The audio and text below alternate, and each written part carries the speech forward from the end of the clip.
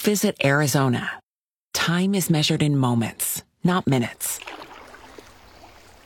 Like the moment your work stress disappears as you kayak through the canyons. Or the moment you discover the life-changing effects of prickly pear chocolate. But nothing beats the moment you see the Grand Canyon for the very first time. Visit a new state of mind. Learn more at hereyouareaz.com. And welcome back to the Kenny and JT Show. Spring training underway with the Guardians in Arizona. We're getting you ready for a big season this year, hopefully with the Guards. And joining us right now from Goodyear, Arizona, is pitcher Scott Barlow, one of the newest members of the Cleveland Guardians for this year. Scott, thanks for joining us. How are you? Oh, thanks for having me. Doing good. So you come over in the offseason in a trade from San Diego. So I guess the best way to introduce you to our listeners is, Scott Barlow, give us a scouting report on Scott Barlow, the pitcher for them. Yeah. At least pitch-wise, right-handed, obviously, and then I got a four-seamer, a two-seamer, a slider, and a curveball. I throw quite a bit of off-speed, so kind of utilize my slider, my curveball quite a bit. That's been kind of my go-to pitches the past couple of years. Scott, as a pitcher, is it a pitcher's dream to get dealt to a team like the Cleveland Guardians, where we know we value pitching more than basically any other position in the field?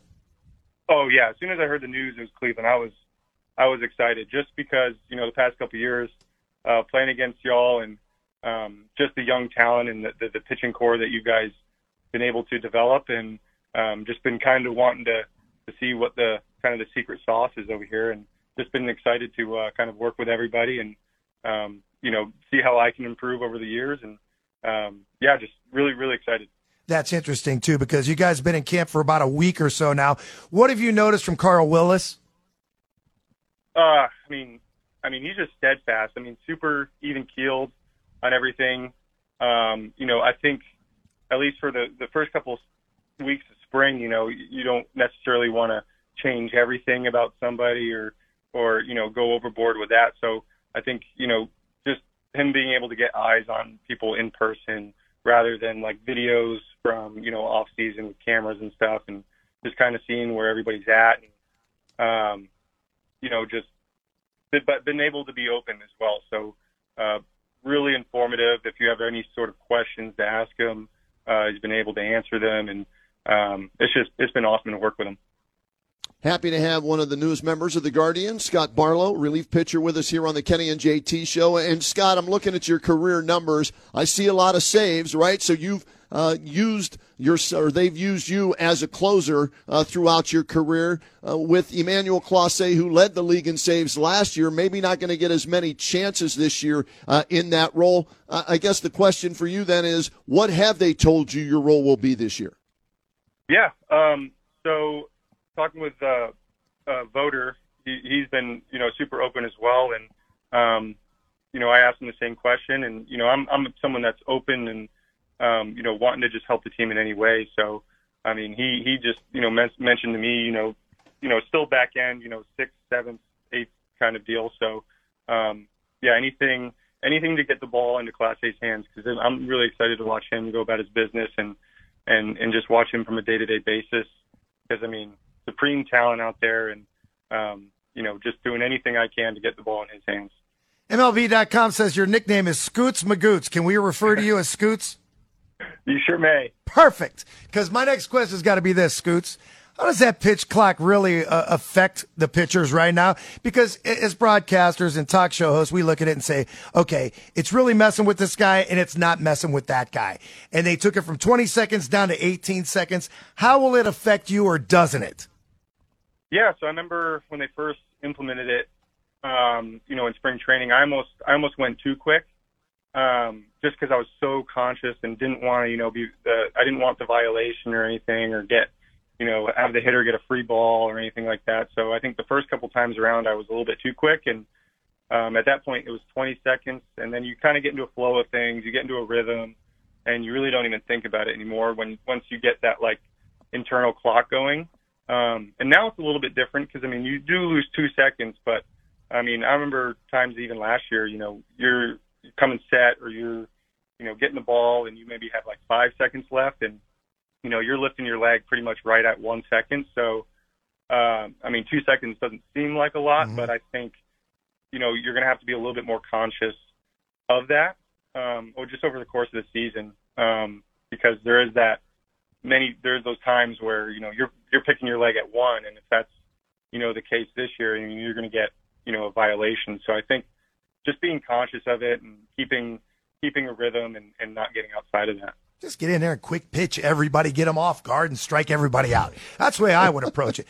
Scott, that's exactly. Hitters got to deal with that too. And, right. I'm sure they have to go through their processes and everything. And if they take a bad swing, they can't necessarily go back and think about it. So I'm sure it's going to be a little bit both sides for sure. The other big story of spring training right now has been those new uniforms. Is it really a thing? So I didn't really notice it, at least when you in person, you don't notice it too bad. But in the pictures or even in sunlight, you can for sure see through the pants. So I'm interested too for even night games. When you have those really bright lights on you, kind of what that may look like. So it is a little interesting. It's a new obstacle we got to go through, and definitely kind of silly too. See, Kenny, it's a real story, Kenny. I know you made a big deal about it. I'm a uniform guy. Questioned you about that. I am a uniform guy, man. Yeah.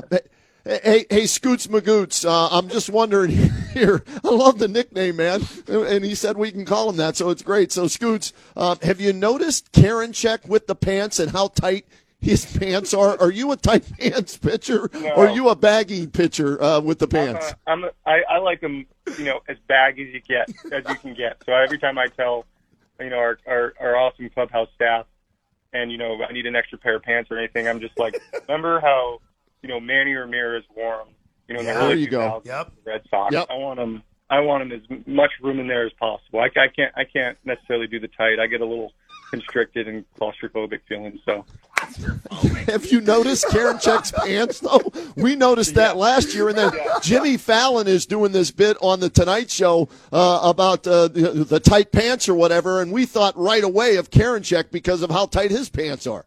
Yeah, well, he's got his style and he pulls it off pretty good. So I can't dock him on it, but yeah, I know it's been a trend around the league at least the past couple of years. They're going with the the early '80s kind of constricted type pants. So let me ask you about this on a serious note, because we're seeing this as a possibility in the future for baseball, and we're going to ask hitters, pitchers, catchers alike.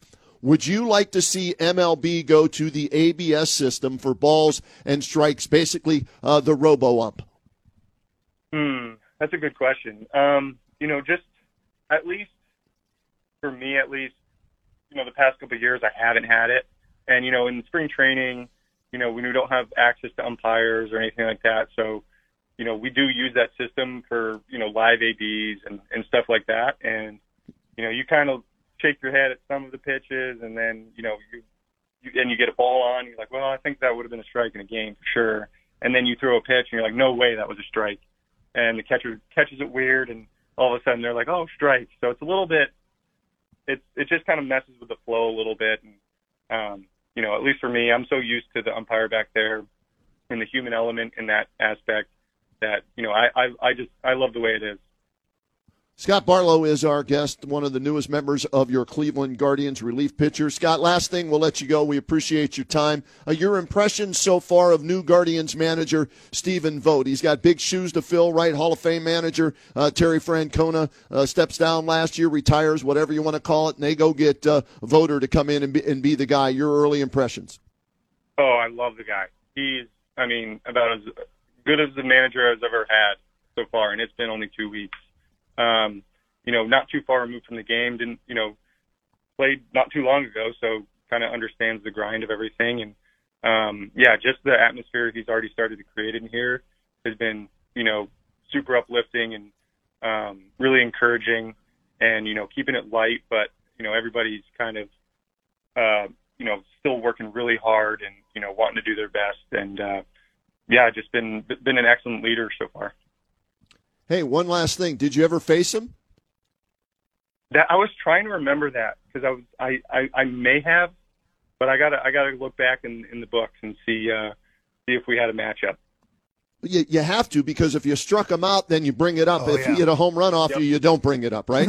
Yeah, exactly. I'm gonna look after this and see what we got.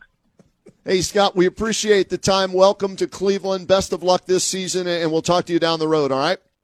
Awesome. Thank you for having me. Thank you. Scott Barlow checking in with us here on the Kenny and JT Show. We'll get a break in right now. Come back with more right after this.